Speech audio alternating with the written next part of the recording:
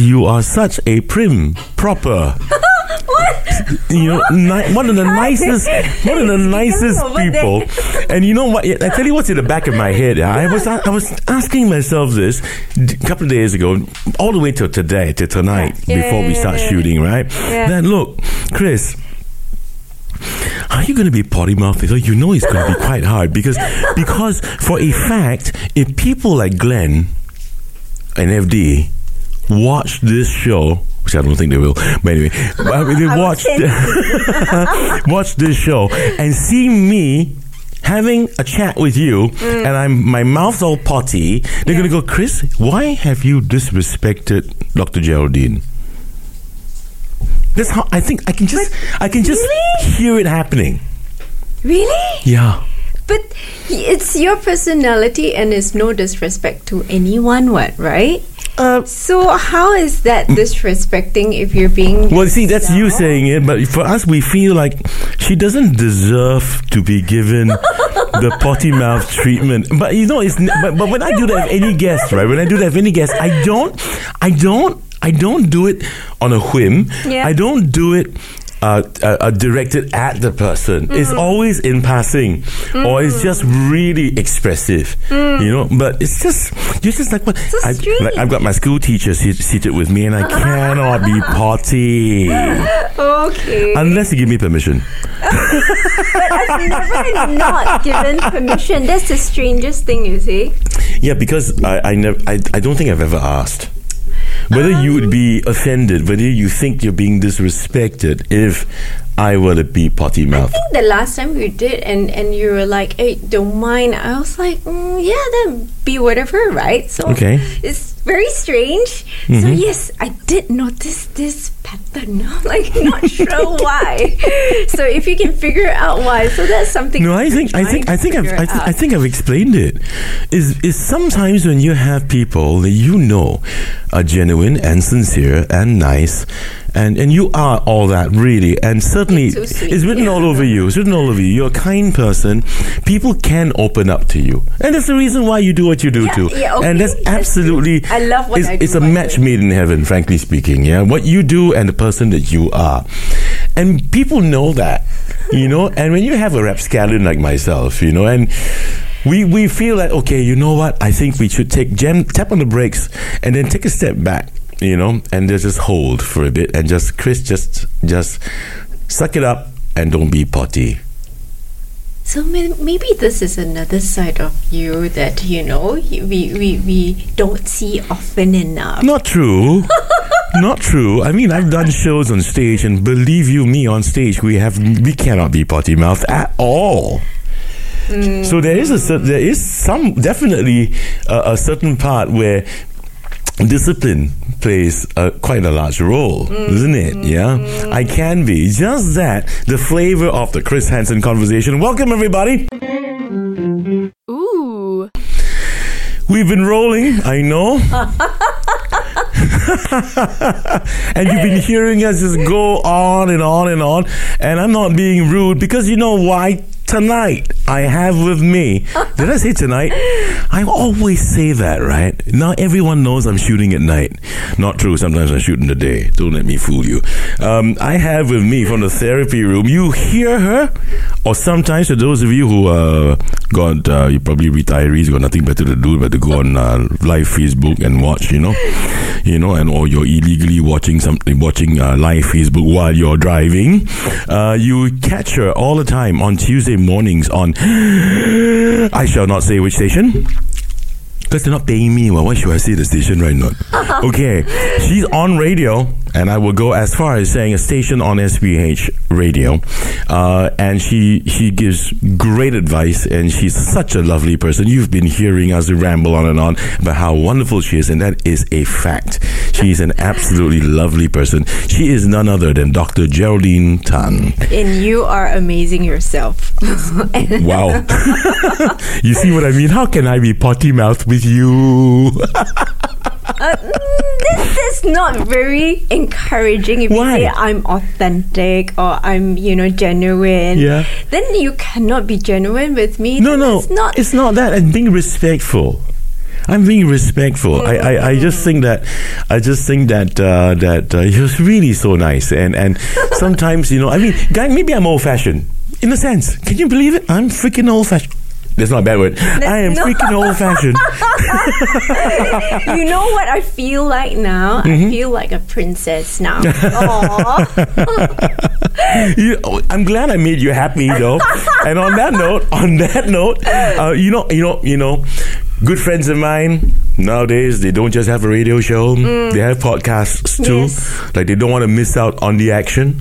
You know, their FOMOs, fear of missing out. You know who you are.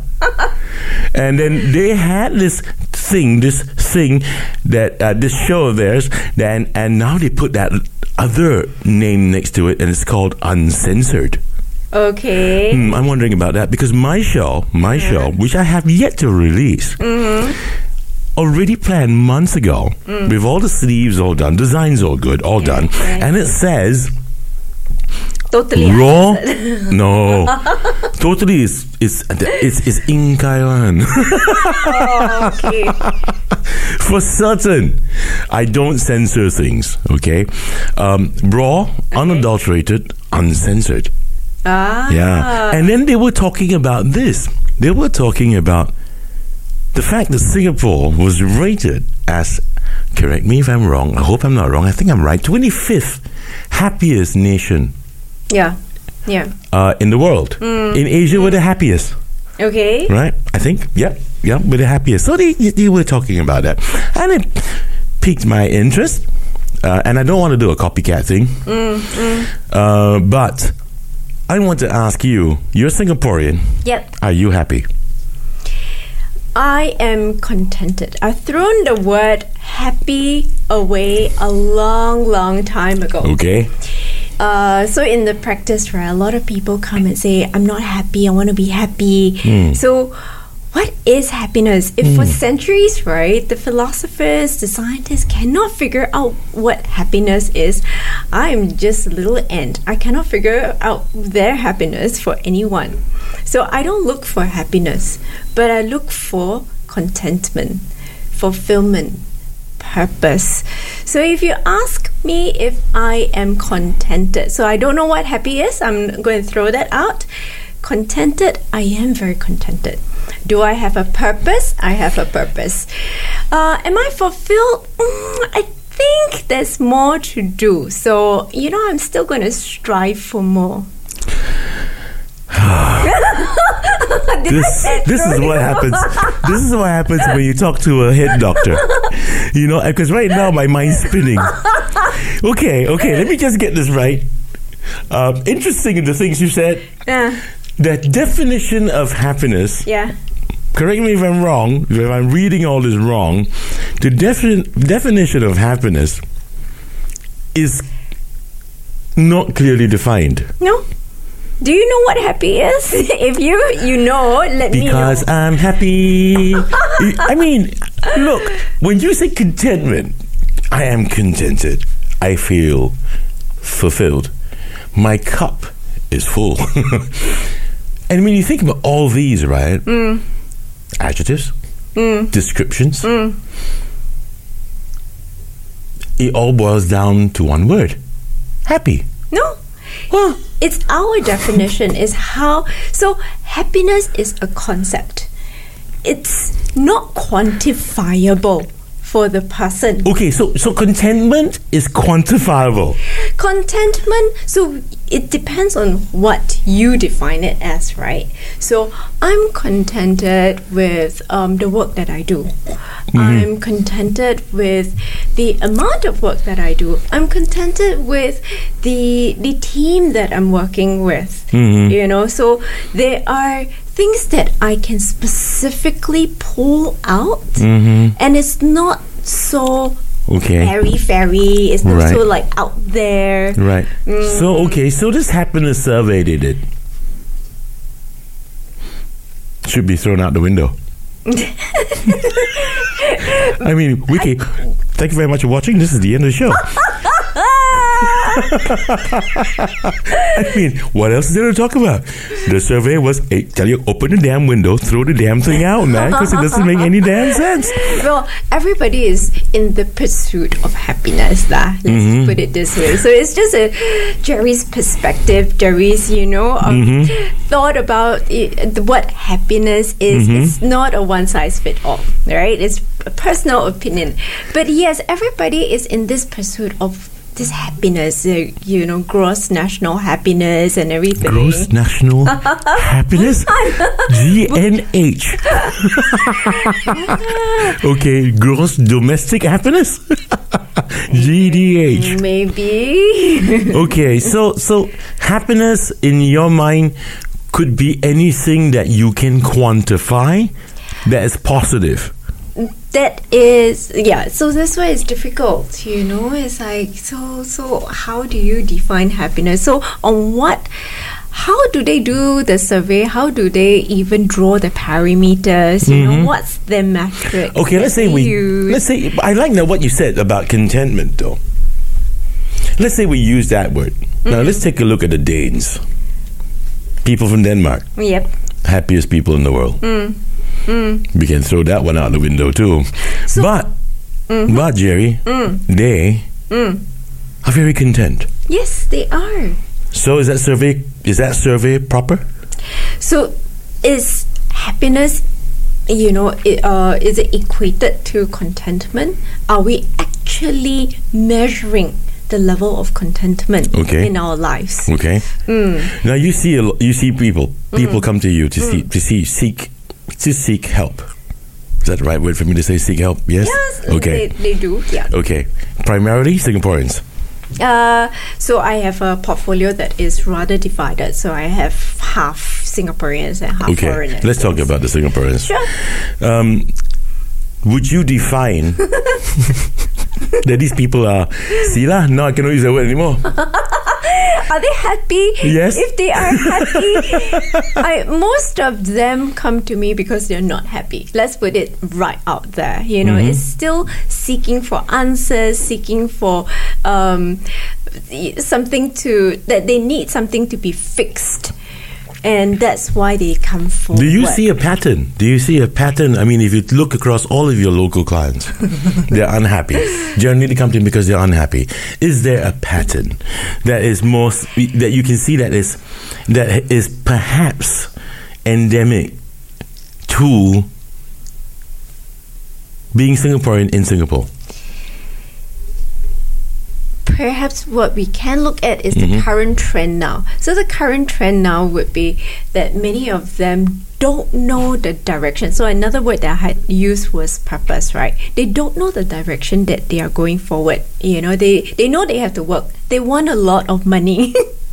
Okay, so then we're getting somewhere. Okay. So basically they're unhappy because they want direction, because there is a specific goal in mind. Yes.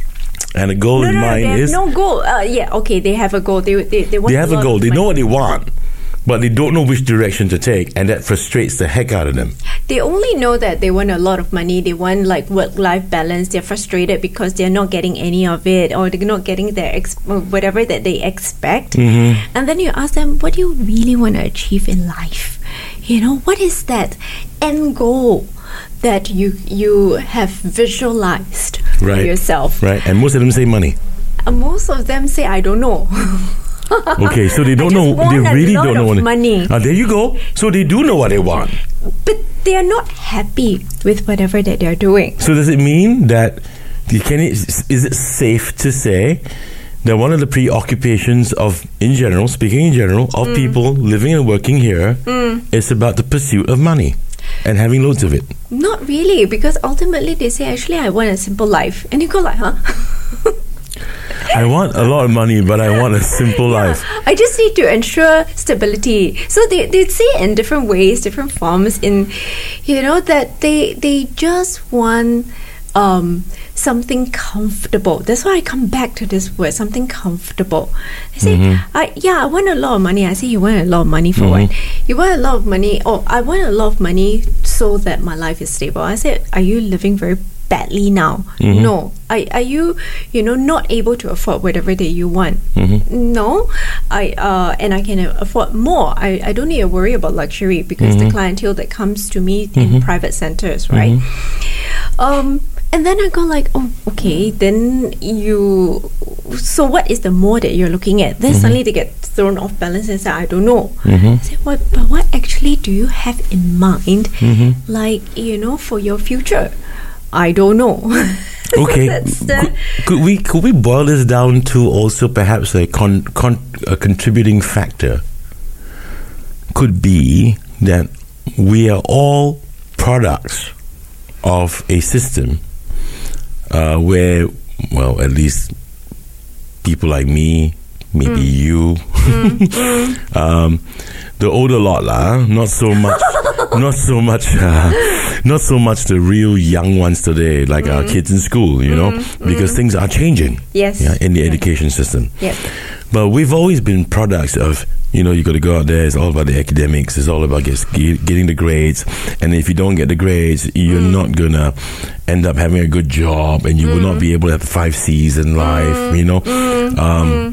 And then as the generations progressed, you've got another set of people who hear the same thing, know that, academics are important, I got to study real hard, get my degree, and otherwise I will not be able to get my 5 C's. But then again, I don't really care about the 5 C's, but I know I have to get those 5 C's because that's what has been drummed into me. But deep down inside, that's not so important, but I know I have to get it, and then they get muddled. True. So there is that group that have lost their way. But would it be, am I right to say, or could it be that it's a generational thing? Because you have people like, from my generation, are you an X-Gener? I'm an X-Gener. I don't know what X exactly is. I don't believe this. Oh boy. The X-Geners are the coolest generation ever. Okay, now. the X-Geners are the guys that wear t-shirts like this, man. Okay. And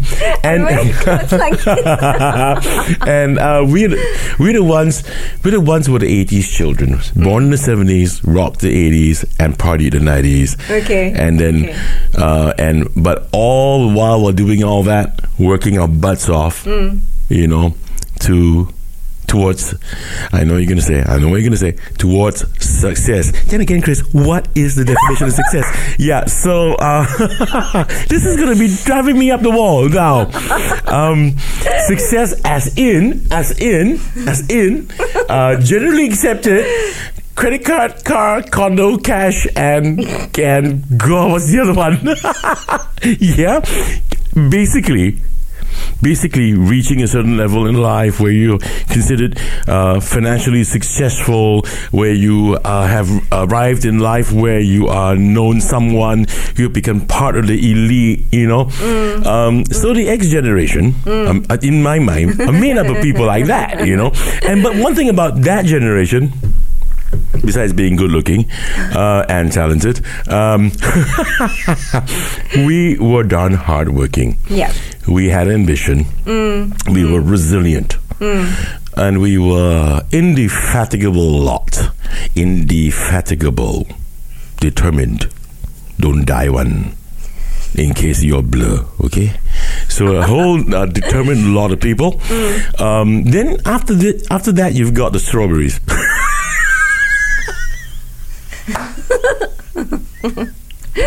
I don't know why you suddenly laugh like that. Because a lot of people are going to throw eggs at me. Strawberries. The strawberry generation. The snowflakes. The millennials. Okay. And then I realized this. Why? Because I've had people who had to work with me, right? And they get younger and younger and younger and younger. And then you have this, I had this period in life where there are a bunch of people, these people, the younger ones, they came up to me, and so many of them said, but Chris, I'd rather work for an NGO. Okay. You a tree hugger? Are you a tree hugger? And they want to do, I want to do good. I want to do things for the community. And I said, admirable, then go ahead and do it. Yep. Yeah, but then again, I want to make money.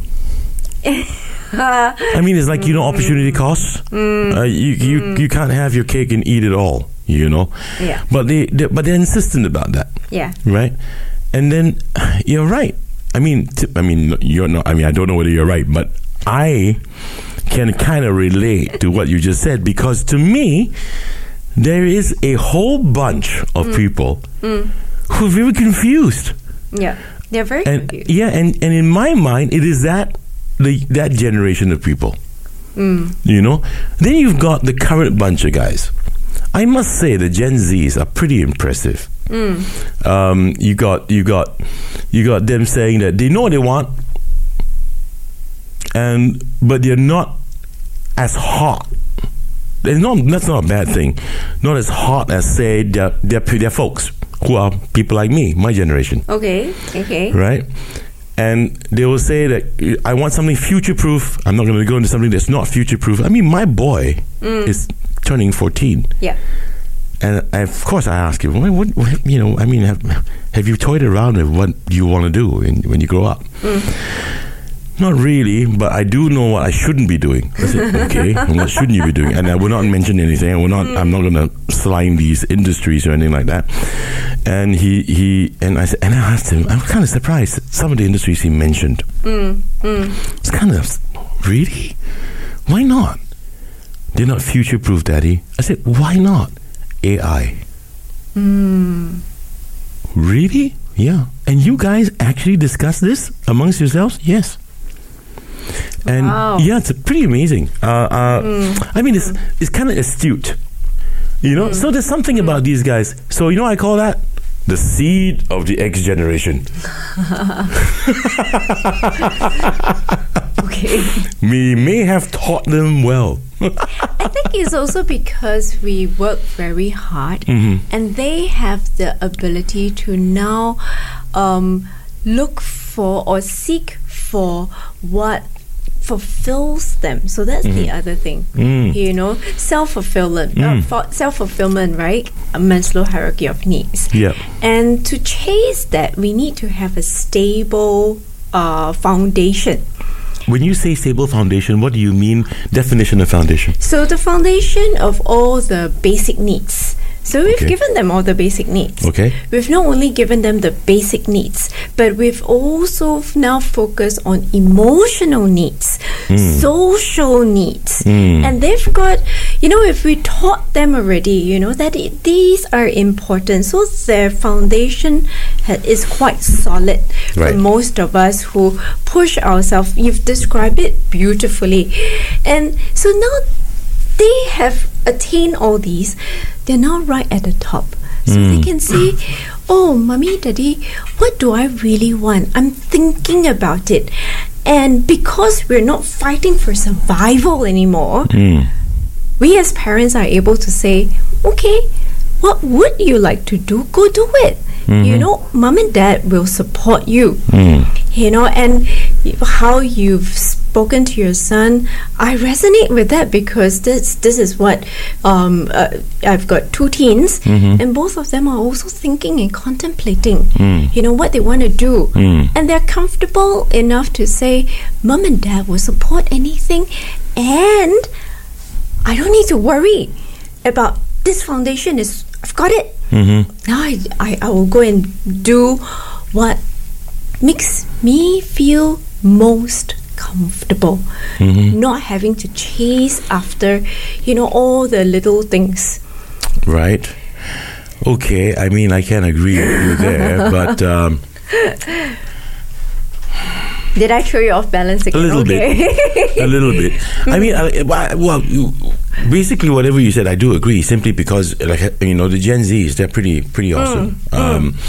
And I think they really know what's needed to get by and to get on. But I guess the strawberry generation that you were talking about, the confused bunch, is the bunch that I do see that lack that purpose, that lack. So they are very confused because I need to seem to find that foundation. Right. I'm not sure. I need to build up that nest, that financial nest. Yep. And then they go. So when we ask them, do you have that actually quite okay? So why are you chasing? Don't know. So that's why the don't know comes in, you see. Yeah, but you see, there's also the other side of the coin. These people are now in their 30s. Yeah. Some, I think some of them, I mean, it's fair to say, also in early 40s. Yeah. Those are the people that's the tail end of the X generation. Yeah. And these lot are in higher executive positions. They're in the positions of leadership. Yeah. And some and that leadership has taken a sort of a different turn from what I've heard from quite a number of people, people who are about my generation of people, that is, and answering to those younger than them. Okay. It's reached a stage where it doesn't matter, you know, well, I'm generalizing this, but I shouldn't. But I think that there is some amount of truth that the cohesiveness in an organization seemed to be more important than revenue generation. Than someone who can't play with others well, not because he is nasty, but because he is more dynamic. Let's take that as an example. Okay. Older, more dynamic, more experienced, probably left the workforce for a bit, came back. Let's take that as a scenario. And then the rest of the people there have known each other since they got on board. They're all the same generation, including their leader in management. Okay. This guy comes in, and then, or this person comes in, but it's productive. Yeah, brings in the moolah for the business. Yeah, and then the rest are unhappy about it, and then of course usual interrelational politics come into play. Then after which they start to whinge and whine, and stir the pot a little bit with the boss, right? To the boss, and then this person gets into a little bit of trouble. So it just seemed that sometimes, and this is not the first I've heard, this cohesion, this need for cohesiveness, clicky. Okay. Yeah. Okay. It seems to be more of a priority than revenue generation, or someone who's capable of really bringing home what's more important in a business. So that's just an example. What I'm saying here is that it's everyone's now got to toe their line. Okay. You know what I mean? Okay. In terms of I think you touch on something very different. I think you touch on, this. When we are in that community, how we operate as a community. Right.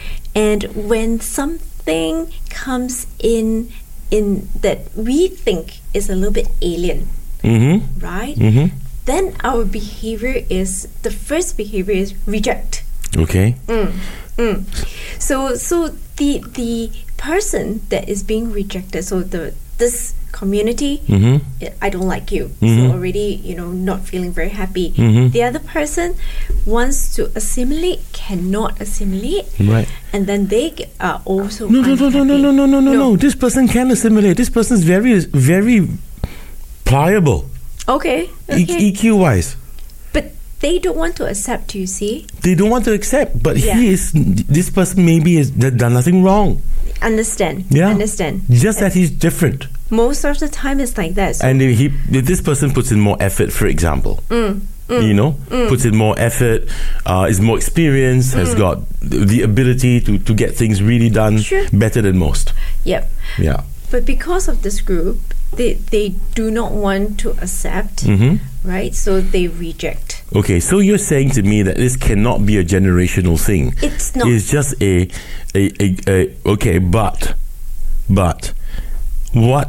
but more often than not today, that group of people, which you're now boiling it down to to group psychology, right? Yeah. Okay. Group dynamics. the psychology behind that. Yeah. However, if you're boiling it down to that, it just so happens then that all of them are from the same generation, and therefore it may seem that these guys, it may seem that it's a generational issue or difference. It can be. So it can be that they are the same generation. So how you described it is the same generation. So what happens in a group is we look for similarity. We look for things that can help us to gel together. Yeah. So that when we stay together, we've got a lot of things that we can share and we can support each other. So we don't want any other aliens to. But Jerry, that's an ideal world, you know. Yeah. If we all see how that we can come together and meet halfway. Let's find out whether there's any similarities, so that we can find some relatability, some shred of relatability. That's an ideal world. It's group dynamics. So when the other person comes in, unless the group puts in effort to try and find a similarity with the other person, this person will always stay on the peripheral. So we see that in the self-initiated expatriates also, where they come and then they come into an office, and you have mostly maybe Singaporeans or mostly Asians, and then you have somebody else coming in. It's like invasion. So until this group makes the effort to find some similarities, to be curious to learn about that person, this person will not, no matter how nice the person is, will still be an outsider and will feel like an outsider. They can be very cordial to each other, but you still can see that there is some difference there. Okay. Okay, now that we're on that topic, you're basically saying that, in this example you gave, so this is how xenophobia comes about? In a way. And that suddenly it just pops into mind. I think I was reading one of your posts, and one of your posts was here we go about people trying to erase your tattoo. Yeah. Right, and shucks. And still having that mindset that not easy. Full up my sleeves, man. You know why I usually wear long sleeves, but for you today I didn't wear long sleeves. I was like, okay, I'll match you. All right. Thank you for that. I don't have tattoos, but you should, man. Come on, let's go get one. No, well, I'll explain a little bit more. But that whole fear. So sometimes people fear different, and your tattoos are like, oh my God, it's different, and therefore, they start to put you on the sideline, like, okay, you're different, you're we cannot come too close to you. I can talk to you cordially, but you're not coming into my space. Thank you very much. So so fear, right? And fear breeds distrust. So in a relationship, you need trust. But if you are fearful of the person, how can you trust the person, right? It doesn't matter what you say, Jerry. At the end of the day, they're still stereotyping. Come on. I mean, look, they don't have... The point is, don't judge so too easily, right? It just can't be about, so if that's the case, Chris, don't let people fear you. Let me tell you why I'm so fed up, okay? Go for it. Yeah, I'm going to go for it, man. I think, this is free therapy, not bad, huh? Let me tell you why I'm so I'm going to say pissed about all this. Everything that I am is stereotyped. Everything. Okay? I'm telling you. Okay, go for it. I'm 53 years old, nothing to hide. I'm not a spring chicken, yeah? So it's not as if, but Chris, you've only lived like 20 plus years of your life. We can't really come to judgments like that, I can, because I'm not a spring chicken, yeah? So it's safe for me to say this. On a few counts. One, I'm Eurasian. Okay. And I'm proud to be one, huh? You all don't judge me now, okay? I'm proud to be one, and I still am, yeah? And as I mentioned earlier, right? Remember before I don't know whether we were rolling then or not, but I mentioned to you about my other guest I had. Yes. And we were talking about our shared ethnicity. Yeah. Yep. And the stereotypes from there alone is pretty remarkable. Okay. You can work your ass off, but people could still think that you are, you Asians, they really can't amount to much when they do business and stuff. Or these guys are better at band boy lah, can sing lah, they are good for these kind of things. They know the party lah, these know the party. That's one stereotype. The other one is, look at my size. I tell you a joke, yeah. A couple of years ago, I was down the gym, and I came down, and I was downstairs to where the ATM was located, and I was in the queue. Okay. And there was this poor lady. I wasn't angry with her. Don't get me wrong. I was not upset. As a matter of fact, I was laughing my head off. I was standing behind her in the queue, and this little old lady was in front, and she was using the machine. So I was just standing in line, just waiting for it to be done. There's no one else besides me. Yep. And when she got the money out, she turned around. She was putting her money back into her purse, and she looked up. She saw me. And she went, ah! And I went, ah! What did I do? And I went, Auntie, what?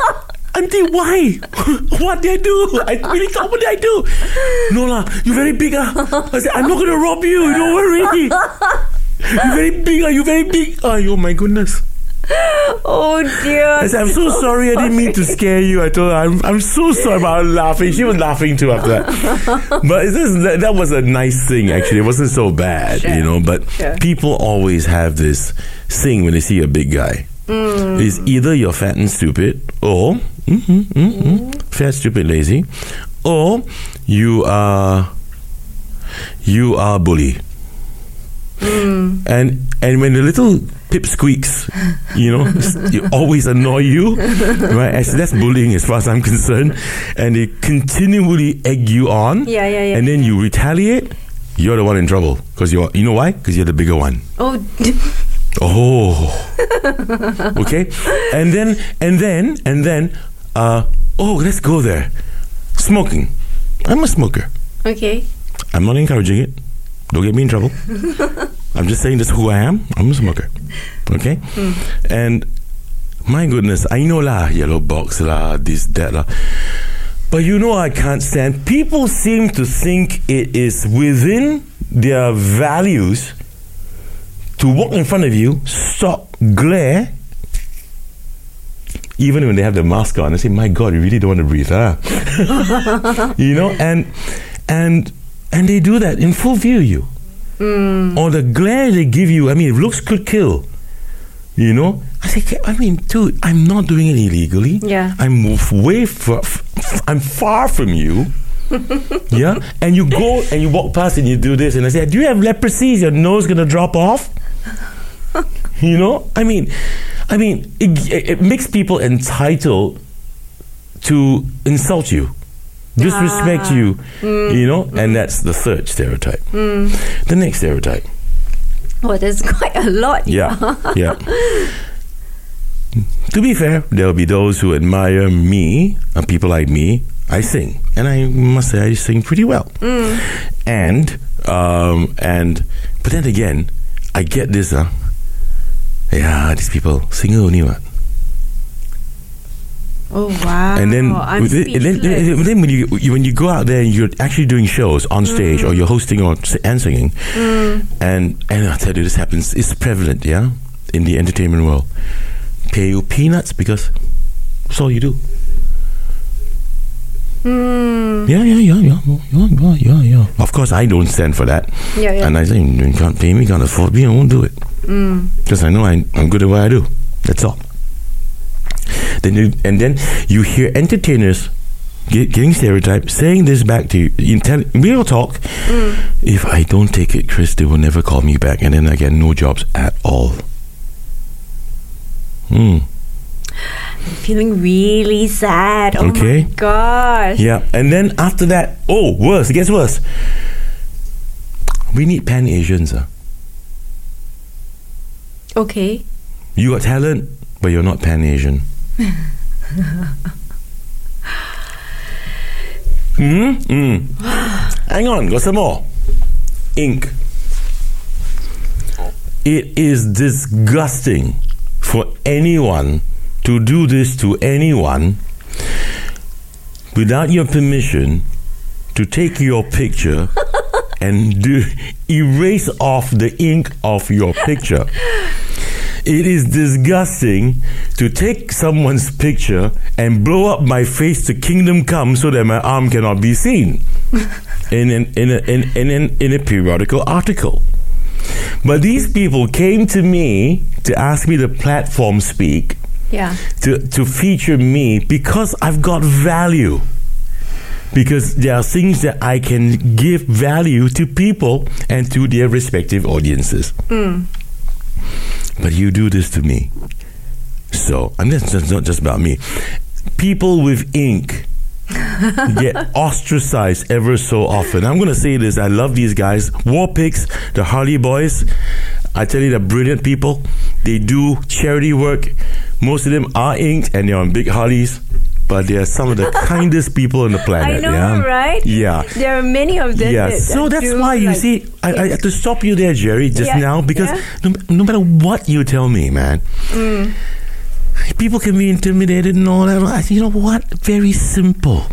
Don't judge. But people will judge, and I know that. And I will tell my story. You tell your story about the ink, right? Yep. So I knew you had this pose, so that's why today I didn't wear my sleeves. And I was like, you know, I do want to share this because growing up, so my skin color is a bit olive, and it's a little bit tan. And growing up, the girls that were most popular were the fair porcelain skin. Panadols. Not quite Panadol, you know, porcelain skin. So, and so that's why, you know, I hate the sun. I don't go out into the sun. Okay. That's why I don't put ink, because I want that porcelain look. Okay. You know? Yeah. Yeah. So you have your prejudice. I felt very ostracized in a way, because so you have the big size. Now let me show. So I talked about the porcelain skin, the size. I'm shocked. And that becomes a problem everywhere. You know, I wanted to be like a SQ girl, Singapore girl. Yeah. I cannot lah. There was no way I would pass any test because of my height. So people look at this, you know, short girl, and when I started my career, you know, who knew about psychologists? You know, even my parents didn't know what psychology was like 20 over years ago. And I insisted I wanted to do psychology, you know, and I wanted to do it since I was in secondary school. So I already knew what I wanted to do, but nobody else knew what it was at that time. Right. So people only started to know about Freud and all the psychoanalysts, and they were all old men with beard. So when I first went out, when people came in looking for a psychologist, they stared at me and went, you can be psychologist. I was like, how does a psychologist look like? Do I have to have white hair and be a man so that I can be a psychologist? So there's this prejudice, like you say, right? And it was frustrating, because then I learned, you know, early on, please don't wear short skirts. And, you know, clothes that you bend can see everything. Cover up, Yeah, so we wear muted colors. We, you know, dress decently. Otherwise, the guys, and we do couple counseling, Go like the guys are staring at your legs instead of like, excuse me, you know, what's wrong with you? Concentrate on our conversation. If not, I'm going to refer you to another person. You know, so you know, it is, you know, frustrating when people judge. But I'm going to say this, and I often say this. Sadness is a choice. So you and I can continue to be frustrated and upset about people judging, but we know people are going to judge. So sadness becomes a choice.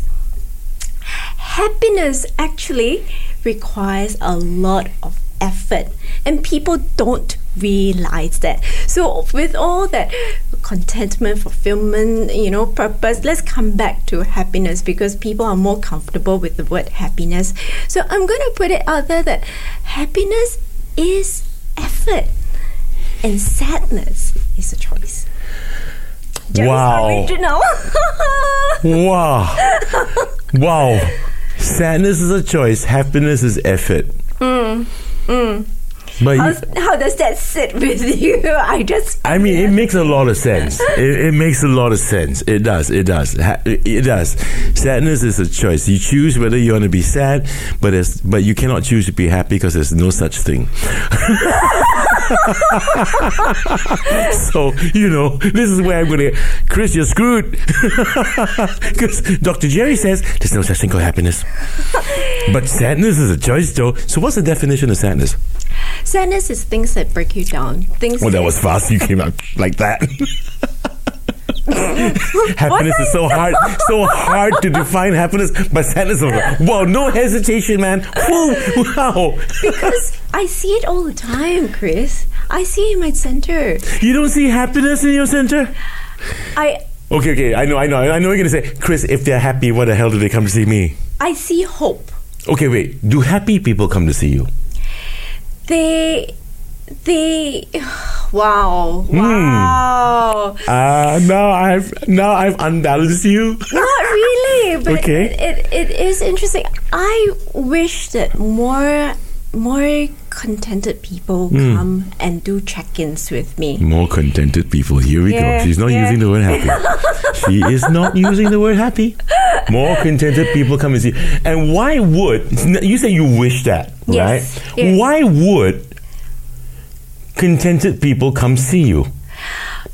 So, I'm going to put it this way. If you're contented with your bodies, would you stop going to the gym? No. Yeah. Because it's a choice. You'll be sad. Yeah. See, look at me. Look at my body now. I'm sad. A year ago, I was happy. But now I'm sad. I'm sad because I made a choice. I stopped going to the gym for a year. I'm back in the gym though. Okay. Am I happy now? No. Why? Look at my body. I'm so sad. You're working in happiness needs a lot of effort. Yeah, but I've not become contented yet. Okay? Well, okay, that really makes sense now. But again, contented people. People are content with their lives. Yeah, and you're saying to me, it's like going to the gym. You've got looking great and all that. It doesn't mean you stop going. Yep. Because you got to keep going in order for you to continue being contented. So, along the same vein, you're saying that people, when they're already contented, should come to see someone like you to continue being contented. Working on it. So if we liken, mental health to physical health. Physical health, we work so hard for it, right? We work out, we eat well. Same thing with mental health. We need to continue to work on it. It is work in progress, work in process. And, so when I talk about the contented people coming to do their check-ins, I just interesting because I just had a young lad who comes in every 6 months to check in with me. And even today when I asked him, right, hey, would you like to terminate sessions, right, or would you like to continue, because you're doing really, really well. He thought about it and he went, no, I think, let's continue every 6 months. I think think, and he parked it and he positioned when he wanted it, and I was like, okay, yeah, let's. So it's like going back for an MRI every year to make sure your nerves are still okay. It's going for your dental checkup every 6 months, and making sure that there's no cavity. Yeah, but Jerry, this is different. I mean, this is where I'm going to ask. This is where I'm going to prove I'm old-fashioned again. Mental health. I know that there's been a lot going on. Good things, good things, and I'm glad for it. There's more attention towards the need for mental health, and trying to eradicate this supposed taboo people have. Stereotyping it, and you see, this is where I struggle with that. Okay, I will speak as I will just say, put it plainly. I will put it. Oh boy, put it plain. I'm being psychoanalyzed. I really am. I'll put it plainly. What would a perception be of people thinking that I don't know whether or not I need any help, for me mentally. I don't know whether I need any help. I don't know whether I need any help for me emotionally as well, for example. Okay. And what comes to mind? Well, stigma is one. Yeah. It will never go away. It will always be there because, if it's been 100 years of stigma, it's going to take 200 years for that stigma to go away. Sure. Yeah. Sure. I think it was quite fair for me to say that. On top of that, it would also be, how am I going to afford this? Because people don't know what the fee would be like. People don't. People can more or less gauge a neighborhood GP. Yep. Because they're used to that. Yep. Right? Yep. They can gauge what a specialist in certain fields would charge.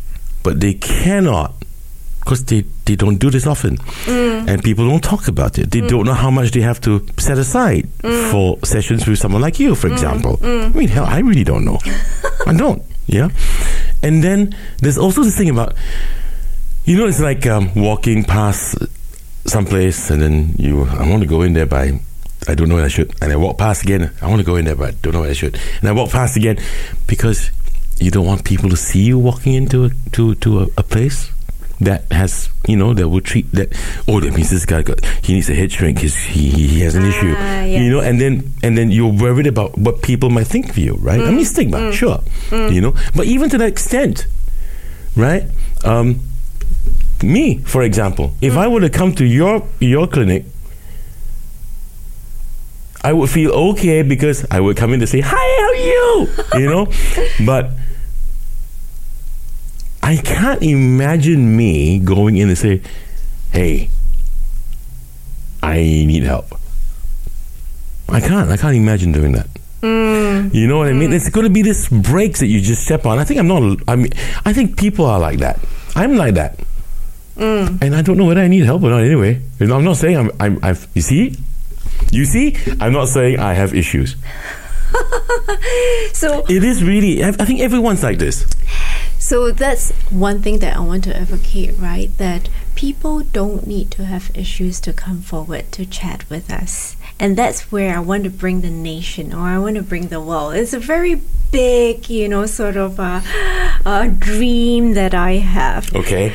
But it's, again, I love to dream big. Yeah. But, and I want to bring the mental health, the idea of mental health to more people. That's why since the beginning of my career, I'm actually very afraid. So nowadays the lights are not so bright, but in the past the lights are super bright.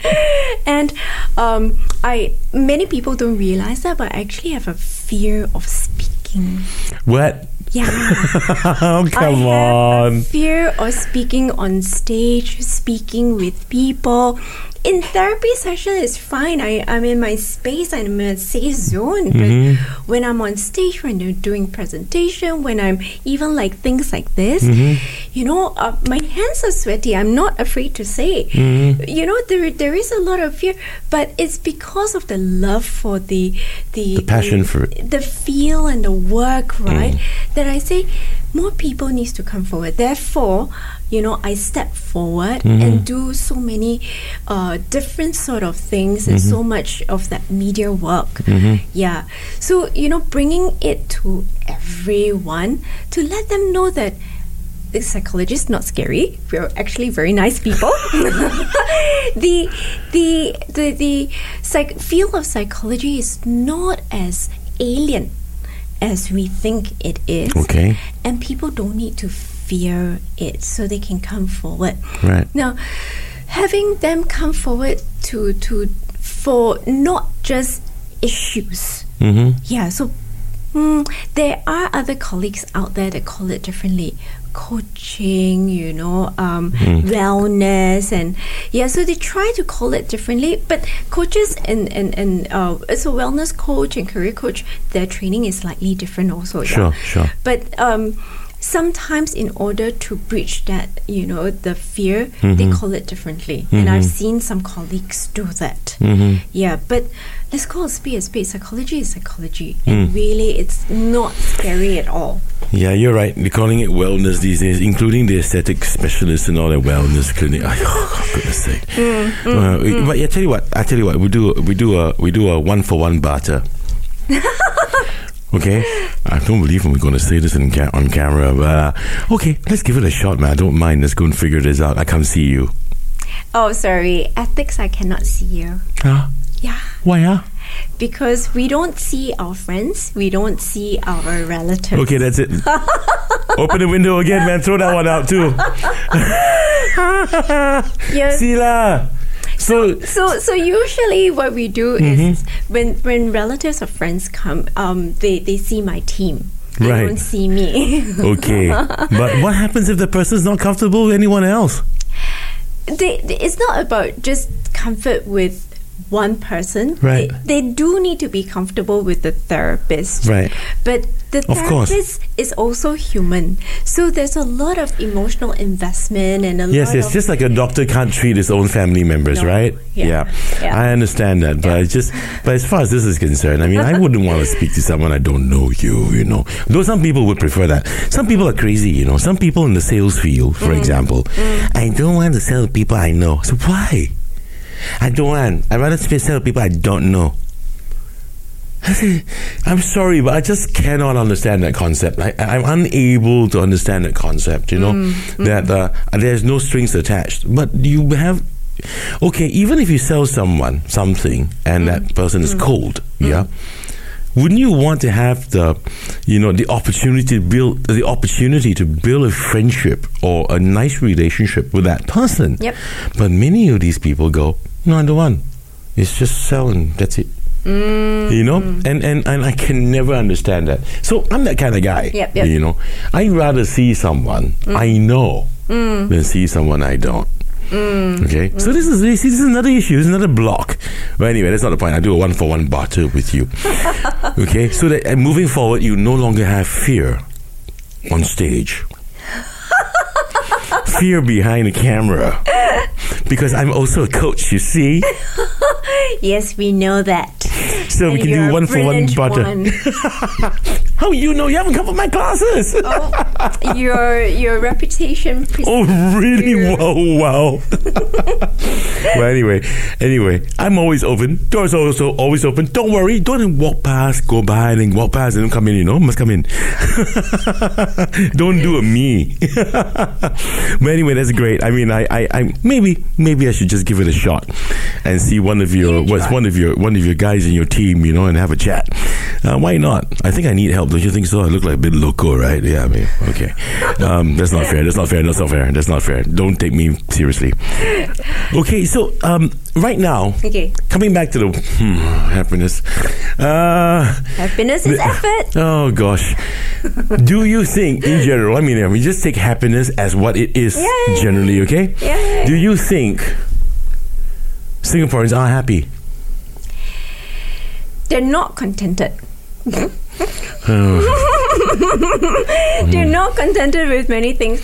They can be richer, the people can be nicer, the ERP can be cheaper or not have ERP. COE can be past 100 grand and much more now. Yeah, basically, if you hear what they're saying or you listen to conversations, right, they're complaining all the time. So they're very, they're a very discontented bunch, I would say. Okay, how about if I change it this way? So it's interesting, this word is just going to drive me nuts the whole night.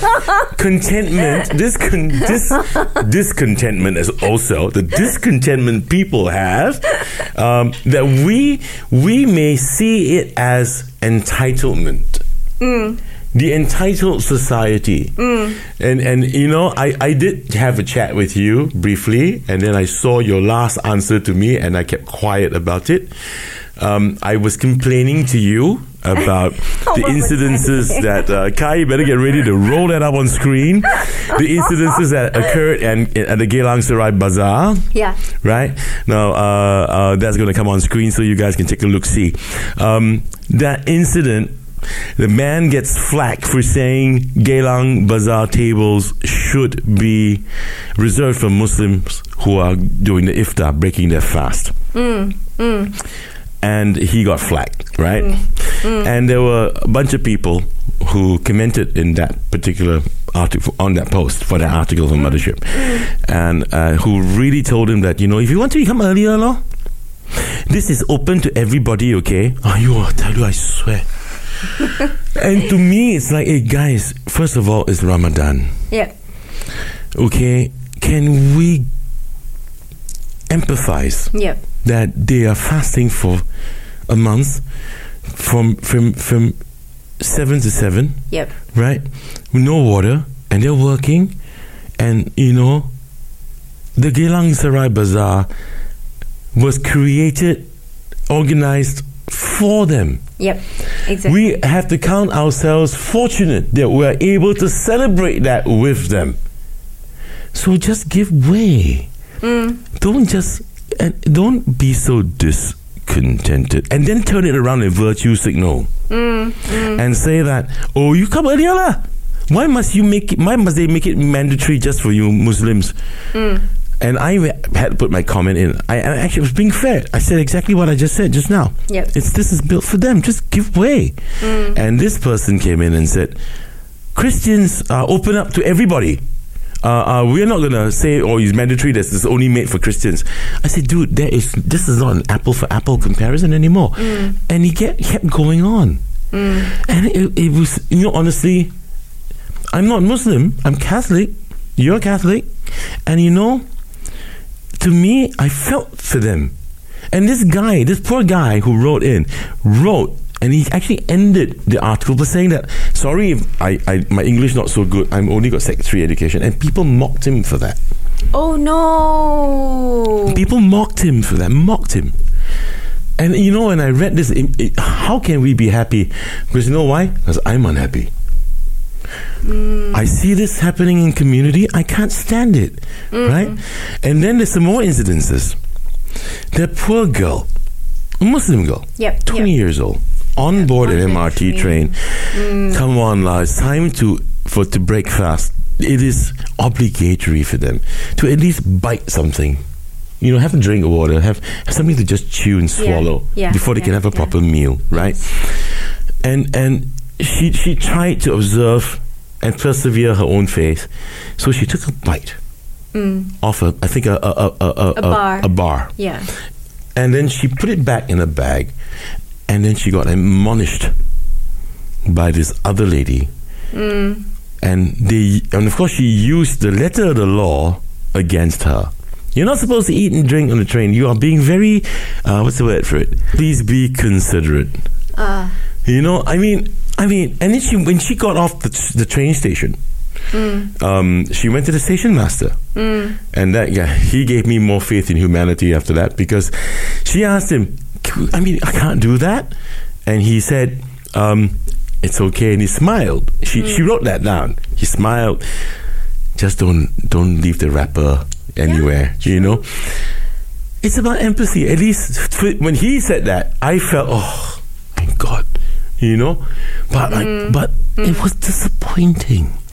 The sheer ignorance. This is not entitlement anymore. This is virtue signaling. Right? And then the other guy, the other dude, with a stroller, with a baby inside, can't get into the lift because all the able-bodied people are going in. It's the same thing as it happens. Things happen with me when my mom's in the wheelchair. So when we go for mass, right, in church, same thing. People able-bodied rush for the lift, and the people with the wheelchairs have to wait. And they stand there and they look at you, or sometimes look past you as if you're invisible, and then the lift doors close. You know, and I go, why? I'm not entitled. But you know what these people would say? Just because of this you think you're entitled? That's warped. How can we say then that we are content? They're very, I will use the word empty. So many people so empty. You should read, Jerry, read the comments. Read the umpteen comments that of different people who just like to research comments. But you have a pulse of how things are like. That's true. Yeah. That is true. But it pains us when we read such comments because there's this lack of tolerance. Yes, that is the word. Everybody don't understand the word tolerance. Two words, tolerance and compassion. You know, if you're tolerant, you will hold back a little bit and look at the situation before jumping in and commenting. Yeah, but when people don't do that, they shoot their mouths off. And normally when they shoot their mouths off, they are not compassionate because they have no empathy. They cannot... We call it theory of mind, to look from the other person's point of view. Simple lah, Jerry, is called heartless lah. I wanted to use like such a... Don't need lah, go around. Don't come and don't tell me, hey, heartless what's the meaning of heartless? Like happiness, don't please, heartless is heartless. Don't have, empty. You're right, empty. Empty. Heartless. Empty. Devoid of feeling. Devoid of the ability to be sensitive. You know, I'm telling you, this episode, I'm going to get flamed. I'm going to get flamed. You know. I'll be flamed. There will be people say, oh, Chris, you're talking out of your, you know, usually I don't care. I won't hold my words back. I look at you, I cannot say a potty word. Yeah. What? No expletives, Chris. No expletives, please. Okay. So, you know, and frankly, I really don't care. They can say whatever the hell they want to say. But this what makes me unhappy, frankly. You know, and if you talk about this, to me, right, I think it's societal. I think it's become endemic in society. Why? Because even on the roads you drive, and you know when you put on a light indicator, you want to filter left, you want to filter right. That guy on either side, it doesn't matter who, you don't know these two complete strangers who are absolute assholes, and they're just going to speed up, and they're not going to let you go. And it happens every day, 8 out of 10 times in a day, right? So what does it tell you? Are we happy? No. Are we content? Or is everyone just empty? Very unfulfilled people. And they need to fill their bank with a lot of behaviors like that. Because if not, their life has no color. Yeah. You know, so if you're fulfilled, your life is full of color. Your life is not just black and white. You know, but when you're empty, then your life is either black or white. So what kind of advice would you give people like this? I call them assholes. What kind of advice would you give people like that? You know, who cannot find fulfillment, who just think about themselves. To me, I call they're self-entitled, they're heartless, they're discompassionate, and they ought to be slapped left, right, and center all the time. So that somebody has to do that and wake them up, you know. So, okay, that's me. That's just me talking. I'm not speaking on behalf of Jerry. She is a pro here. So I'm going to ask a professional. No. What would you say to these sort of people? How can they wake up? I would wear the psychologist hat. These people have no insight. You get angry with them, you're going to make yourself upset. What's the point? Oh, come on, don't tell me for 1 second it doesn't upset you if you're on the road, for example. Yeah. It does. But remember, sadness is a choice. Oh gosh, are we doing that? Are we really doing this? Are we really doing this? Oh boy. Okay, people, I know some of you would agree with me for sure, right? Yeah. About the driving bit, especially the driving bit. Sadness, being angry, it's a choice. Don't get angry, okay? I'm not saying don't feel sadness. Of course you feel. Of course you have your emotions. Yeah, but by doing this, it's called repressing it, isn't it? But by getting as angry as them, by doing what they are doing, aren't you just stooping to that? No. I won't do like what they're doing. I won't, and I don't. Yeah. I don't do that. I don't like people give they indicate you want to go, and I give them way. I don't do that. They'll make me a hypocrite. Sure. I get angry. Yes. Yeah. I get really angry. I do. Do I get out there and hit someone? Of course not. I would be in prison right now. You wouldn't even be here. I wouldn't be here. There won't be no studio. Yeah, there'll be no show. Yeah, but I'm angry. Sure, and I know that if I hold it back, and I don't curse and swear, and I don't get angry about it, don't talk about it, I don't get pissed about it, I'm just repressing. Yes. And that's going to hurt me. I'm going to get high blood pressure, I'm going to get a stroke and die. So that's also another thing, isn't it? So okay, don't talk about that. That's not important. These people who have no fulfillment, right? No empathy. We can't do anything about them until they have insight. But we can treat them with the respect that you've shown throughout the session with me. Oh, session. You're having a session with me. See, in the end, I turned out to really be a psychoanalyst the whole time. Oh my goodness. Clever. This one free of charge one. Okay, so. But really, they need our love. They need our respect. But of course, we can get angry with them. We feel the anger, but I'm not asking you to be a saint. I'm no saint myself. I get angry. I also can scold people. I just want to have the fleas of 1,000 camels infest their hairs and their armpits. What's the size of it? I mean, you itch and scratch and itch and scratch and itch and scratch, and keep scratching your underarms forever. Yeah. I mean, honestly, man. I mean, I marvel at you, for saying that. It's like a priest saying, slap you one side, give him the other side, and then give him the other side again, and then give him the other side, But it takes a lot of effort. I do agree that we are very, we can get angry, and I do get very, very angry, right? But there's no point getting angry with them, and then you are left with that bitter taste in your mouth. Worth it or not, I don't think it is worth it. I can go and complain to my friend, what happened, and I can download. And then I go like, okay lah, you're not in my life. What do you want to do with your life? You do with you. What do you want to do with your life? Actually, honestly speaking, okay, if we don't want to therapize them, and if I want to therapize me about this, I tell you how I do it, okay? Okay. Classic.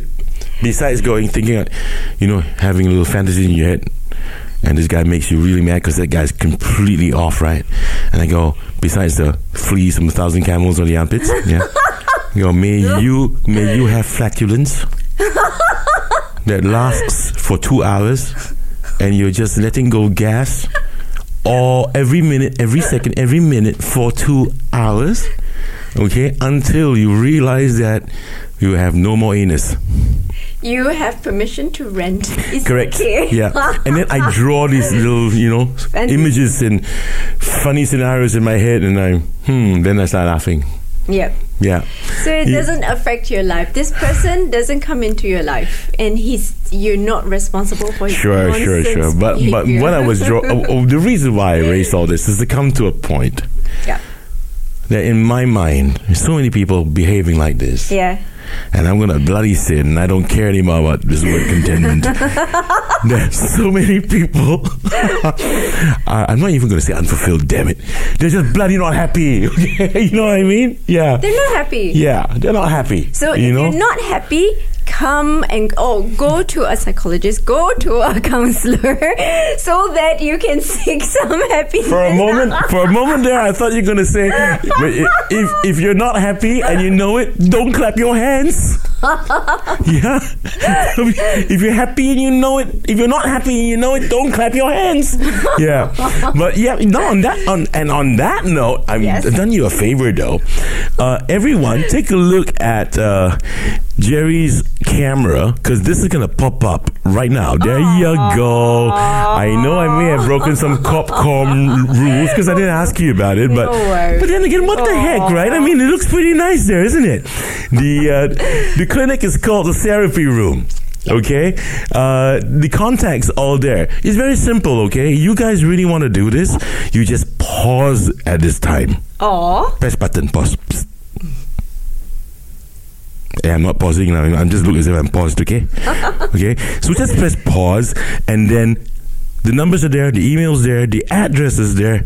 There is no way you cannot contact Dr. Geraldine Tan at the therapy room. And my team. And her team. She's so worried because she's so overwhelmed now. It's like the beds are full. All my couches are taken up. Oh, yeah. Couch. We don't have beds. We have couches. Couch. Comfortable on the couch. And not really. But why couch, huh? I've always wanted, before we end the show, I just want to know this. Why couch, huh? Why, huh?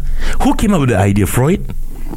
Was it Freud? It's supposed to be comfortable. You're supposed to lounge there and tell your story, you see. But why a couch? It could be a chair. Chair uncomfortable lah. It could be a table having coffee like you and me.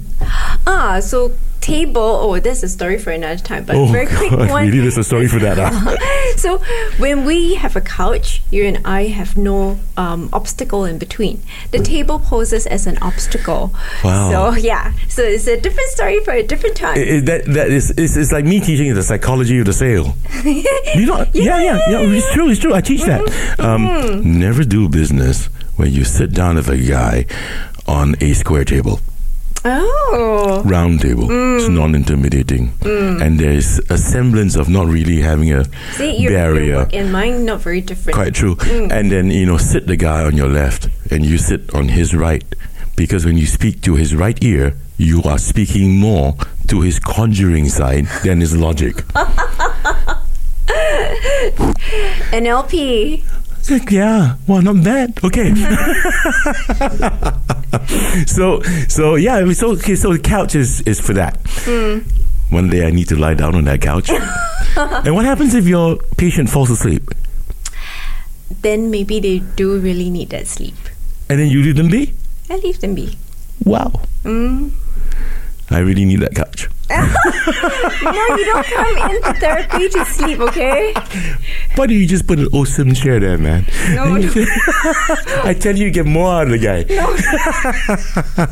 Anyway, Jerry, thank you so very much for spending this hour plus with us. And it's really been nice, really. It's so funny. And I succeeded, my cheek is so painful. I've succeeded, huh? I've only said, and it wasn't even an expletive. No. By the way, asshole is not an expletive. Yeah. It's not what? It's not. I don't think it is. It's not. Yeah, it's not. You had a little baby a long time ago in that movie, the talking baby. Look who's talking. And he went, hey, oh. See? Not a bad word. Yeah, hey, it's not a bad word. Yeah, for those of you old enough to remember that movie, for those of you too young, forget it. So no potty mouth today. Completely clean. Amazing. Absolutely. I'm about to spoil it. I'm going to fuck out right now. Okay. Thank you everyone for spending time with us. I hope you enjoyed yourself. It's been a lot of rambling today, and this only happens when Dr. Geraldine Tan is with me. Otherwise I will not ramble. Actually I do. Bullshit. I'll see you guys again next time. Till then, stay safe everybody. Bye-bye. Bye.